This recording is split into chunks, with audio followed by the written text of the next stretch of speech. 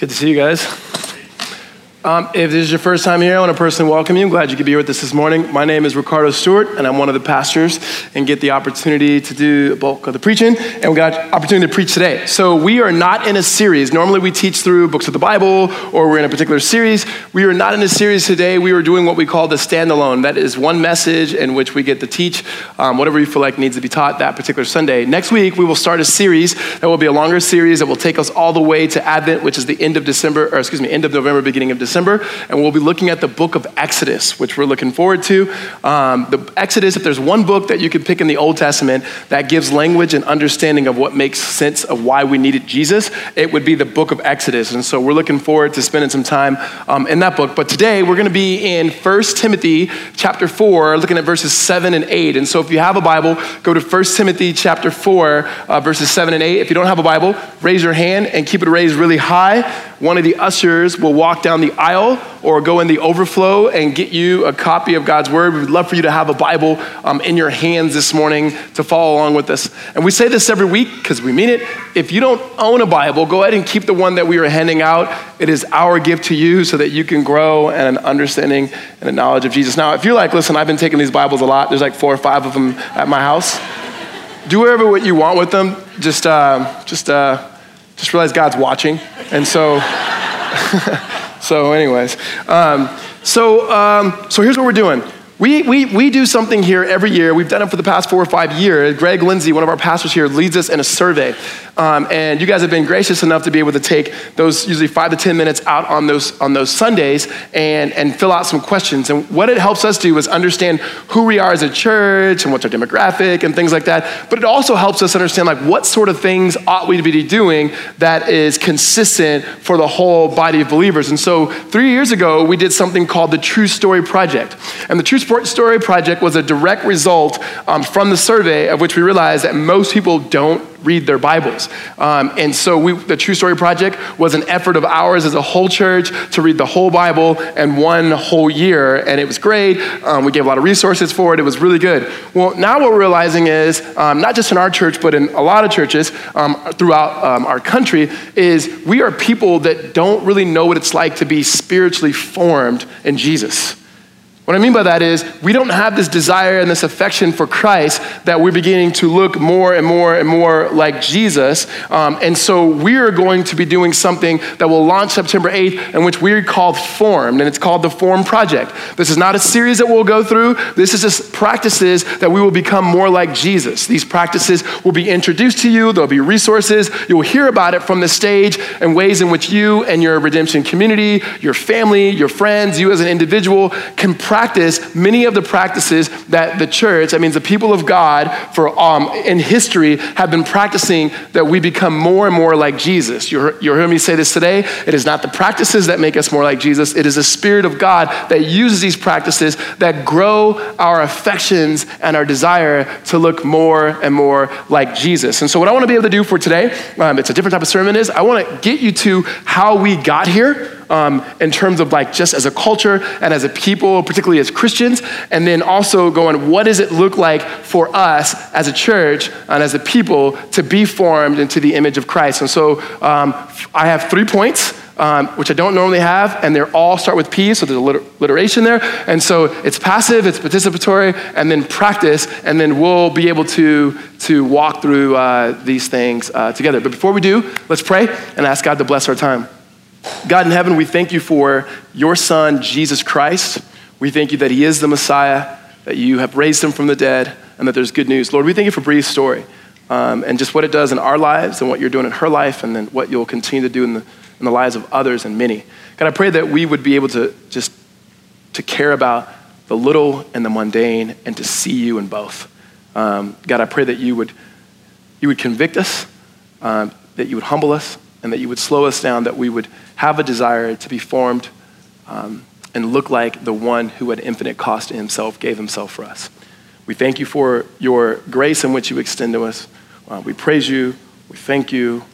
In Jesus' name, amen. So there is this writer who's not a believer, but he's got this quote, and I love. And he says, I don't believe in God, but I miss him. And it has his religious overtones that he has in it. But I use that quote, one, because I feel like within the church or within the body of believers, those who believe in Jesus Christ, that if we were to take that same quote, what we would say is, at least what we hear is, I do believe in God, but yet I miss him.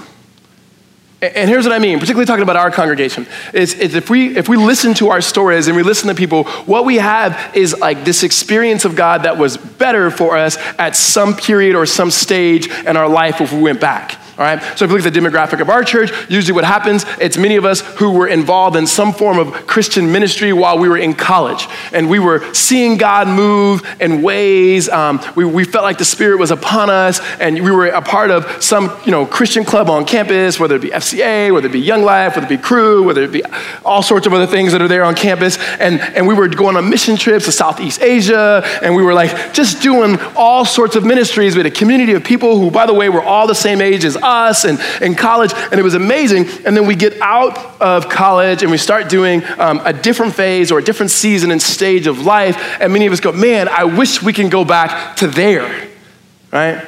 Or some of us, we go back to maybe a high school experience where we had a great high school ministry and we were sold out and on fire and radical and passionate and blast, extreme, enormous, and all the youth group words that you had.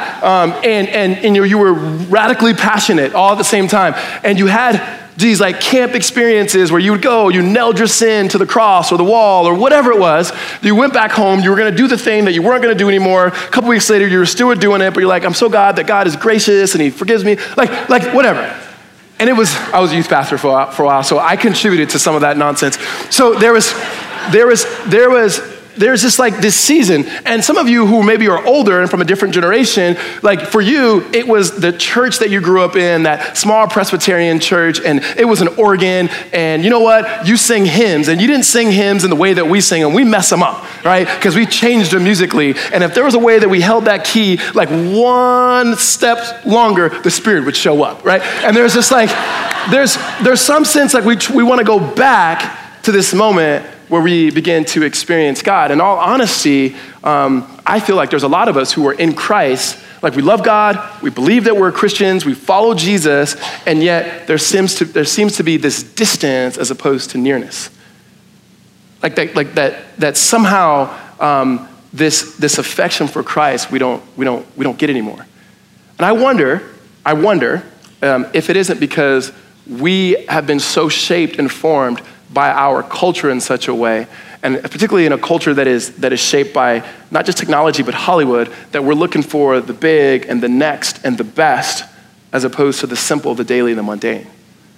And it may be that the way God finds us and the way that we find God afresh is actually right before us, not in the next camp, not in the next deal, not in the next, and that's nothing against any of those things. It's just going, maybe God's present every day. And maybe God is exactly what he says he is. He's the same yesterday, today, and tomorrow, and we're looking for him to be something different than what he already is. So how do we get here? How do we get here as a church? Okay, so I've shared this with you before, but what you have is, this is not unique to our church. This is something that a lot of people throughout our faith around the country and the world are resonating with. There's been these shifts. And let me just explain this to you for a little bit, and if you guys let me just kind of explain this. I mean, you have to, because what are you going to... You could leave, but. So one is, we talk about this, there's like 3 different cultures, and Mark Sayers, who's a writer and a thinker and a pastor guy out in Australia, talks about this. 3 different cultures. The first culture would be the pre-Christian culture, and then like Christian culture, and then post-Christian culture, just for the sake of titles. So the pre-Christian culture will be a culture that the gospel has not been to, right? And so if you think about it, you think about the Roman Greco world. That when the Messiah, Jesus, is born into that world, he lives, he dies, he's resurrected, and people receive the Spirit, and the church is started, and they go to the different cities in Europe, in the Roman Greco world, and they share the gospel. That was a pre-Christian area. It wasn't that they didn't believe in gods, they believed in gods. They just didn't believe in the one true God, Yahweh, who put on flesh in the advent of Christ. And so now you have this culture where people begin to believe in Jesus, which leads to the second culture, which becomes the Christian culture. Now, when I say Christian culture, not that everybody in the culture, every single man, woman, and child were Christian. It just had Christian overtones. That to talk about Jesus wasn't something that was foreign or new. And so you had in the Christian culture people who began to do things like send people out to become missionaries, and they would go from one country to the next, and they would share the gospel. So we think about in North America particularly, we would send people to different countries in hopes that they would become Christian. But what we saw in that, as you continue to read Christian history, it had a ton of pros, and it had some things that were not as good, okay? And one of those things was the colonization of people. And that is, we as Christians would take a very European-centric lifestyle and so forth, and go to other places and go, yes, you need Jesus, but you also need to become, whatever the culture was. And so as missionaries begin to look at that, go, no, that's not good. We need to not do that. We need to do it in a different way. And so they went to the third culture. And the way that happened is you fast forward here in our particular country is you start saying, wait a minute, we need to go to people. We can't expect for people just to come to church. We can't expect people to just show up and walk up into a church building. We have to do things within the church that make sense to their everyday life. And then what you had then is the advent of all sorts of things, but one of them is the mega church. And I say that not in a pro or con way. I mean, technically Redemption is a mega church. If you take all of our congregations and you add all the people together, then we'd be that. But what you had is you had people going, you don't need to dress up to go to church. You could wear Tommy Bahama shirts and flip-flops. You know what? And what we'll do, for sermon illustrations, we'll take movie clips from movies that we all watch, and then we'll use them, and we'll connect them to your life. We'll give you a sheet, you can fill in the blank, and you can have these 5 principles to make your life better. This is amazing. And what you had in that is going, how do we begin to grow? Because what also was adapted from the culture was very, very business principles. And you took all of those principles and you said, we'll do church like that. And then what was happening in our culture was bigger, faster, stronger, and just grow things. And then the church began to grow. And it's okay, well, how do we grow the church? And the way that you grow the church is you have a bomb children's ministry, and then you have a bomb 5th all the way to 12th grade ministry. And you hire very energetic people that would be fun with kids. Hence how I got my job. So you have these are going on and so forth. And it's yes, that's what you do to grow a church. And I'm not saying any of these things are bad. That was just our experience. Well, many of us, and especially many of you guys, I didn't grow up in youth ministries like this, but when you sit down and going I felt like when I was in high school ministry, it was this trajectory. And we did use words it was gonna be radical, it was gonna be passionate, you need to be sold out, you need to be on fire, extreme language. And the problem is we set everybody out to run a sprint when really it was a marathon. And people burnt the heck out, right? And many of us in this room can experience it. And it jades everybody to going, wait a minute, I don't know if I could trust you, and so forth. Well, then there was another movement, which I'd put myself a part of, and that was the missional movement. And the missional movement said, no. We can't just do things inside of the church building to make people come. We have to go and be Jesus to the worlds and to the neighborhoods around us. We need to go to the pubs, and we need to go engage in art and politics. We need to go into the recreation. We need to go into the schools, but not just prayer in schools, but have our kids there and so forth. We'll be friends, and then we're going to reach the city for Christ, and we're going to be a city on the hill because that's what Jesus said. We'll be light in a dark place. We'll be salt. We'll preserve things. We'll be all of these things. And what we won't do, we won't colonize anybody. We'll let people be the way that they are and let the gospel hit their hearts. And what you begin to see in churches during that era, I would say 98 to 2000s and where we're at now, is people start showing up to church with gauges and tattoos and certain urban churches. We could now do hip hop, we could do rap, we could do whatever as long as it brought glory to God. And everybody was yo, this is dope. Not everybody said that, but some people said that. And what happened is, and Mark Sayers says this, and it hit me, he goes, what happened is, while we were out there trying not to colonize the culture, we ourselves were being colonized. And it hit, because it's you're right. There's no particular type of method that necessarily just reaches people, and what you come back to is, you can't send people out to be on mission if they themselves are not formed. We cannot be sent if we ourselves are not robustly rooted in the life and the ways of Jesus Christ. And that's far more than just intellect. That's an identity that is constantly looking to, mimicking, practicing the ways of Jesus. And I would say that's not just the congregation, that's the pastor, that's all of us are going, how do we become rooted in Jesus Christ? I'm not talking more classes. I'm saying worship. And worship, not just what happens on a Sunday, but what happens in your life as you have an encounter with God and God encounters you. Jamie Smith, or J.A. Smith, he says this, particularly talking about the same thing in his book. He says this: worship works from the top down. You might say, in worship, we don't just come to show God our devotion and give him our praise. We are called to worship because in this encounter, God remakes and molds us top down.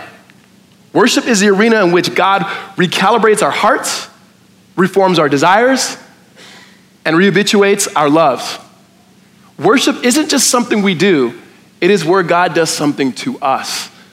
Worship is the heart of discipleship because it is the gymnasium in which God retrains our hearts.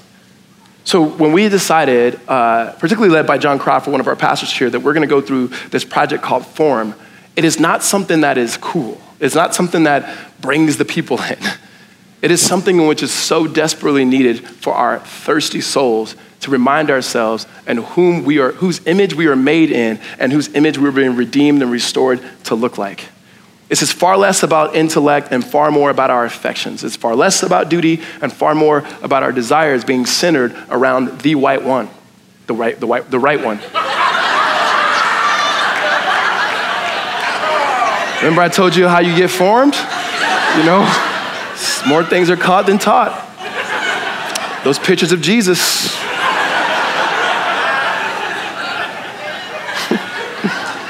I just wanted to see if you guys were listening. So what we have here is the three ways, right, in which we are formed that we're going to talk through. The first way is passive.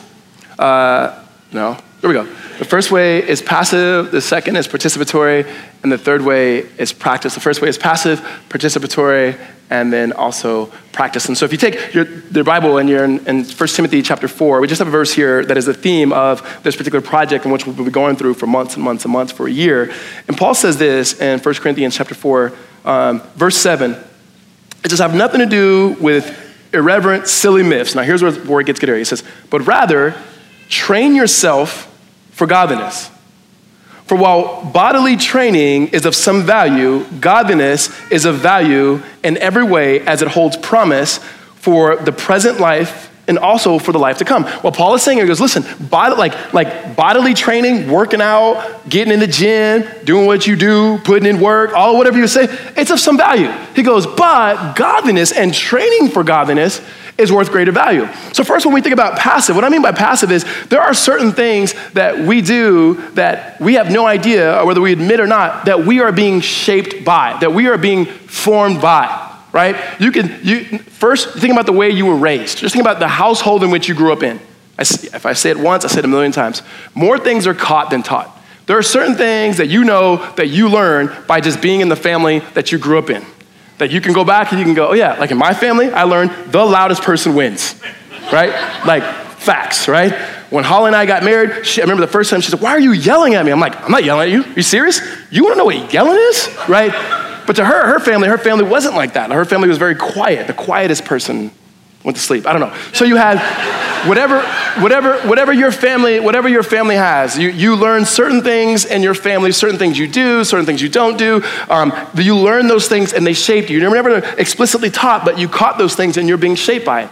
Or if you think it on a macro level, you think about the design of like the urban planning or urban design of a city. It forms you and shapes you to certain things that you make particular choices off what's formed you. Okay, so probably 3 or 4 months ago, ASU had they do like these TEDx, like not big time TED, but small time TED talks at ASU. And you can go listen to different speakers, and I was there. And this guy was particularly speaking about the necessity of like the bird scooters and the limes and so forth, and he was saying how they're gonna change the world and eliminate traffic. I'm like, those things are really just for fun, buddy. But what he was doing was interesting. He talked about how certain theme parks and even certain cities used to be developed. What they would do is they would let people just walk first, and then they would look at what natural patterns were people walking in, because you could see the trails. And then they would create sidewalks and roads around where people naturally walked, meaning like the normal way of which they commuted. And he said even early Disney theme parks were thinking like, how do people naturally walk? And that's how we'll create it. And then he showed a city, or a corner of a street in Manhattan, in New York City, about 100 years ago. And what it showed was, it was like this huge walkway and a very, very small street, and where most people were walking or riding a bike and so forth in this area. Where then he showed a picture of that same street today. All of a sudden, that sidewalk is very, very small, and the street's huge. And the way that things are designed, it is designed in such a way for you and I to think, to know, and make decisions to get a car and to be in a car. And so to think about the thought of going, right now, when people turn 16, they can't wait to turn 16 so they can get their license so that they can drive. Or maybe 100 years ago, that wasn't even a thought. And yet those things, as simple as that, are the things that shape us. Like, we don't have to do anything for that. We passively are shaped in that way. Or it's even something silly. Like, why do we think the best time to eat eggs is in the morning? Right? Like, who made that rule? Right? And to the point where we try to eat it at dinner, we have to say, okay, kids, we're having breakfast for dinner, right? And like, yay, right? And it's like, wow, this is amazing, right? And it's like, why? Like, something somewhere somehow has shaped us to think, no, you're supposed to eat this in the morning. Well, you and I both know that it is good and delicious and great to eat cereal at any time of the day. It's always good. There's never a moment where you're like, that was a bad idea. It's never been, right? Or equally as silly is why are we somewhat okay with eating a donut for breakfast, but if somebody brought in birthday cake, whoa, now, you can have that. What's the difference? Like, really, what is that? Especially the way they're making donuts now, it's a birthday cake, but it's a breakfast thing. All right, so I say that just to go, those are silly things that shape us, but they shape us passively. We don't have to work at those things. Here's the thing that's not shaped passively. That is becoming more like Jesus. Like, you just don't wake up and go, oh yeah, I just kind of like woke up and became a Christian, right? Even when we hear people's stories and when they say things like, I was raised in a Christian home, what they really mean is their parents believed in Jesus and so forth. I mean, the home in itself is not Christian. Now, you have people who set the context and the environment, maybe taught you about Jesus and so forth, and so you came to saving faith in Christ, but at some point, you had to enter in. Like, we can give our kids, we can give our friends, we can give our people a lot of things. We cannot give them our faith. Like, we can't say, here it is, borrow it for a little bit, and when you're done with it, give it back to me. Some other people might want to use it, right? No, we can create the context and the environment, but God has to do something, which he's already done in Christ and has given his spirit, but then men, women, and children have to be able to receive that faith and step into that faith in much way that you just saw with Bree. Like, you don't just like come out of your mother's womb like, oh, John 3:16, right? Like, that's not how it happens. And so something in terms of the way in which we're formed, as we're talking spiritually, has to go from passive to something that we participate in. And Paul here uses the illustration of training, which I think is interesting because in our culture today, it should hit because like we're like in a training culture. Everybody wants to work out. Everyone wants to work out. And many of us, we've had gym memberships. We've had multiple gym memberships. Some of you have a couple of memberships going on at the same time because this is the year. This is the year. And like, and there's this sense where he's like, yeah, it's of some value. It's important, right? And so people say, well, that's universal. I don't think training and working out is universal. Like, some people in different parts of the world, their workout is getting to work at home because they walk and they walk and they walk and they walk. They're not like, oh, child, I got to get to the gym. They're like, the gym? I'm trying to go to sleep because I got to do this again tomorrow, right? And so Paul here says there's training. And the thing about training is, about working out is, again, it's the same way you don't wake up a Christian. You don't have a thought or an idea about being in shape, and then all of a sudden you get in shape, right? You don't have a dialogue about it with some friends and go, here's what I'm thinking. I'm thinking I'm going to get a six-pack. Okay, that's good. I think I'm going to, all right, cool. And all of a sudden it's there, right? Like, it's something that you have to do over and over again. Even if you have the money and you spend the money to get a gym pass, our membership, and you pay for a trainer. If you just show up and say, I'm in the membership, I got a trainer, and then you start flexing and you ain't done nothing, it's gonna look the same way it did the day before, right? Like, you have to be able to do something. You have to be able to participate. Paul says here that when it comes to this, training for godliness. And so here's what we're trying to communicate here. When it comes to our spiritual development, yes, God does the work and provides the grace. We do not grow in becoming like Jesus unless we participate in it, right? Now, because we're good Protestant church and we believe in grace, I'm not saying that we have to do something in order for God to bring salvation to us. That's not true. We are saved by grace, his unmerited favor through the life of Jesus. It's what makes us right before God. However, that same grace that makes us right before God is the same grace in which we need that trains us to grow in godliness. Paul says it this way. He says, it is the grace of God that trains us to renounce ungodliness, meaning there is a participation in God's grace by the Holy Spirit that trains us as we put in and work out what God has worked in our life, and which our affections begin to grow more and more like Jesus. Like, I can't grow more in love with my wife if I just never talk to her, if we never hung out, I never continue to ask her questions. My desire and my affections don't grow for her. They grow as we engage and as we talk and as we begin to communicate and do things together. There's an affection and there's desires that grows in that. Here's our problem, though. We treat our faith like many of us treat the gym, right? I'm guilty. I have not worked out for a full year consistently since college. In college, I was playing football. It was mandatory, and it was great. And I figure I'm never going to look like that again, so why, And I keep saying I'm going to get into it. It's good for your health. And I've tried everything. I tried to run a half marathon. Almost killed myself. Never doing that again. I've tried yoga. Hot yoga, by the way. Okay? Just never doing that again. I have tried, believe it or not, I tried to hike. There's nothing more boring than hiking. I know it's great, be in nature. It's just so boring. And I mean, there's a lot of different things that I've tried. I played basketball, whatever. So this particular time we had this, and throughout insurance, it was like if you had certain gyms that if you had a membership there and you went like 12 to 15 times a month, like you could like get it for free, but you had to like show that you were there and so forth. So we had Planet Fitness right down the street, right? And Planet Fitness, by the way, no judgment zone. And I was there, and I started off the year like, I'm ready. This is 3 years ago. I'm ready. I'm like on the treadmill. I'm working out. I even had, because they have like a like this thing that goes off if you do certain things. Like you're not allowed to drop the weight, you're not allowed to overflex or anything like that. And I accidentally dropped the weight, and then like the thing went off on me and everything. I was like, oh, I'm gonna abide by the rules and so forth. Well, that kind of like lasted for like a week or two, right? It was a good week. It was really good. But then I still had to keep going in order for free. And so like you have to actually swipe your card and you have to show proof to your insurance that you were there. Okay, confession. So I would still go, but I would go, they had a massage chair. And I would swipe the card, sit in the massage chair, whoa, right? And then I come back to work, right? So I was there, but I wasn't doing anything, right? Now, it would be like me to go, why am I not in shape? Why is my heart rate not where it needs to be? Why is my blood sugar level where it's at? Why am I not? It's because you're not doing anything.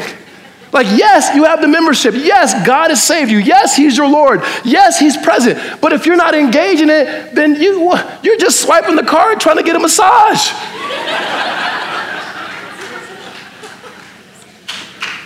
Some of you are like, dang, did the pastor read my journal, man? He knows everything about me.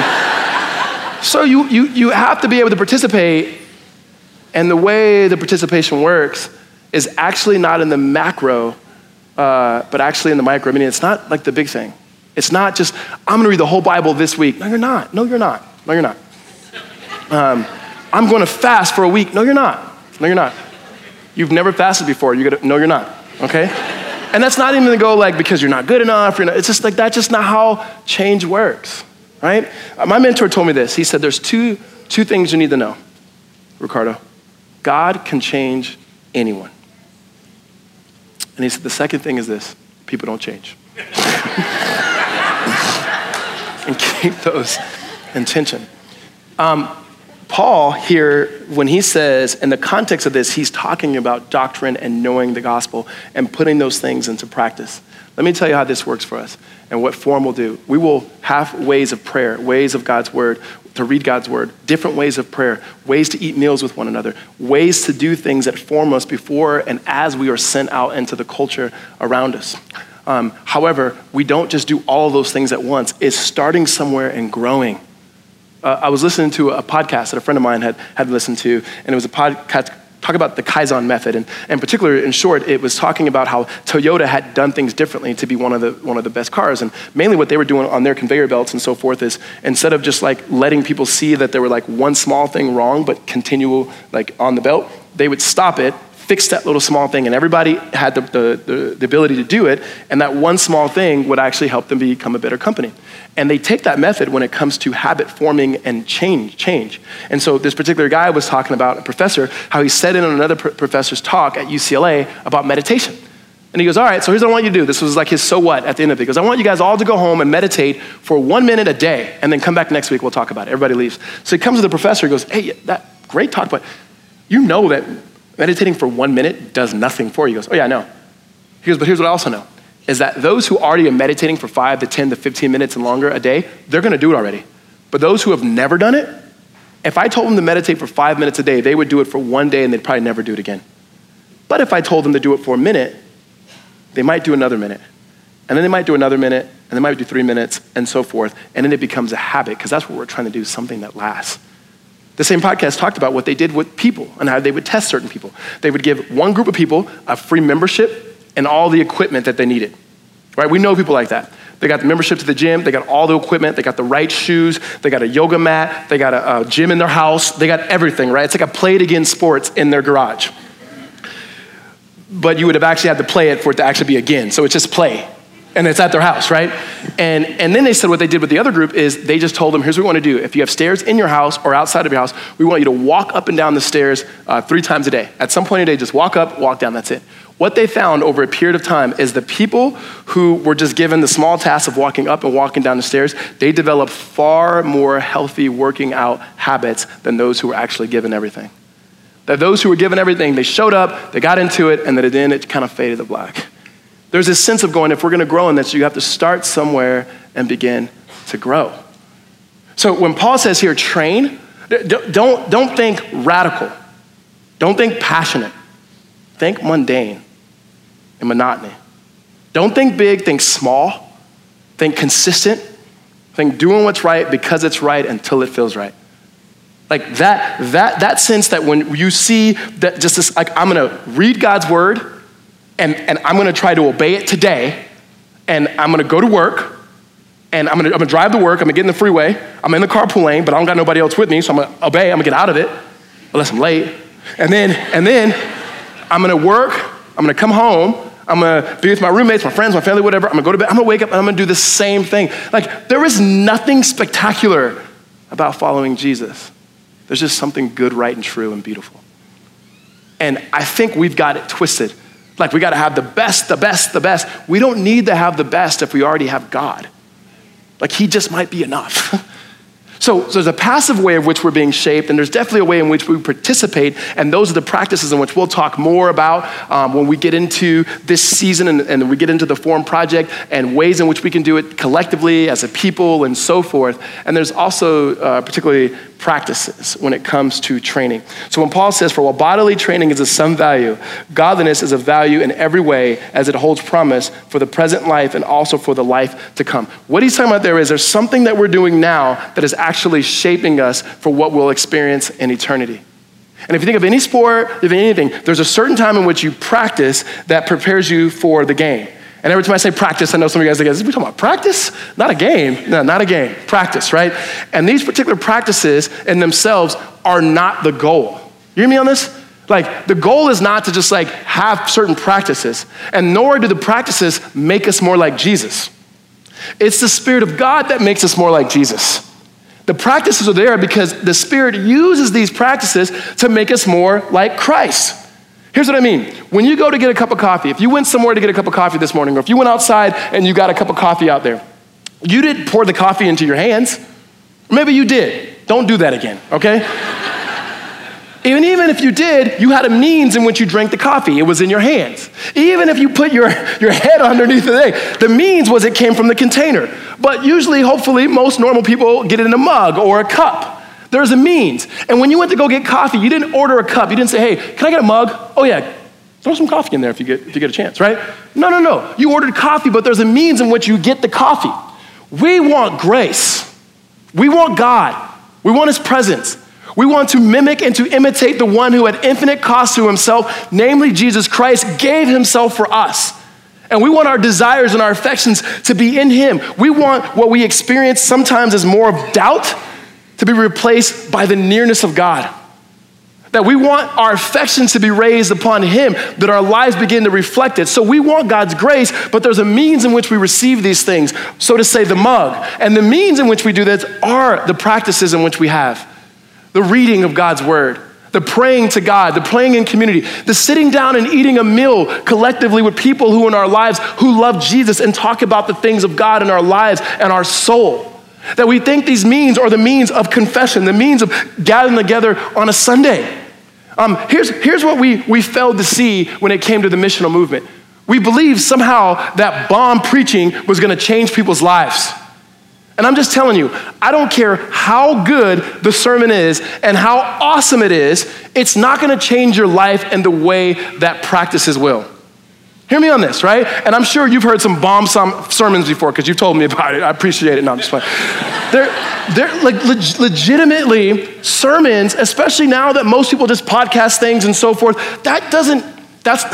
If your only means of nutrition spiritually is listening to a sermon, then you are physically inadequate. You are spiritually inadequate for the things of God. You're inadequate. You're anemic, and you're not going to be able to grow. If you think the whole point of having us gather on a Sunday is to quote unquote hear God's word only, you've missed it. It's the whole shaping of a whole service of God's people being together. And if you're looking for, the result, I'm looking for a result, like a quick result, you missed it. That's like going to the gym and working out one time and then looking in the mirror and being like, oh, I don't even see anything. It's over a period of time. It's over a period of time that God shapes his people. So it's more than just gathering on a Sunday. But again, you got to start somewhere and grow. If you're someone who says, I go to church like once a month, maybe you should start going twice a month. If your person goes, I never read my Bible, maybe you should read your Bible for 5 minutes a day. Maybe you should just read it for 5 minutes a week. So the pastor said I want to read my Bible 5 minutes a week. If you haven't been reading it, just start there. Maybe your person says, I don't actually ever talk about God with my Christian friends. Maybe you should just say the name God and that I love him to a Christian friend. Maybe you just start there. Wherever the practices are and begin to grow in those practices. And realize this, it's not a competition.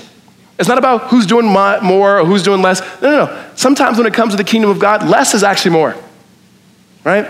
Some of us, we're so busy with doing duty, that there's no wonder why we don't have any desire. Because we're just going instead of sitting in the very presence of God and enjoying him for who he is.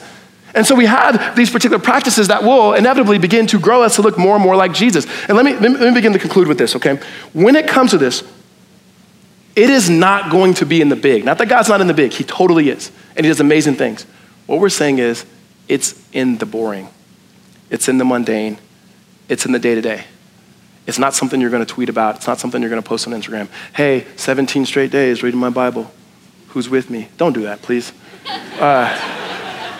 Just do it. Just do it, right? Just do it because you desire God.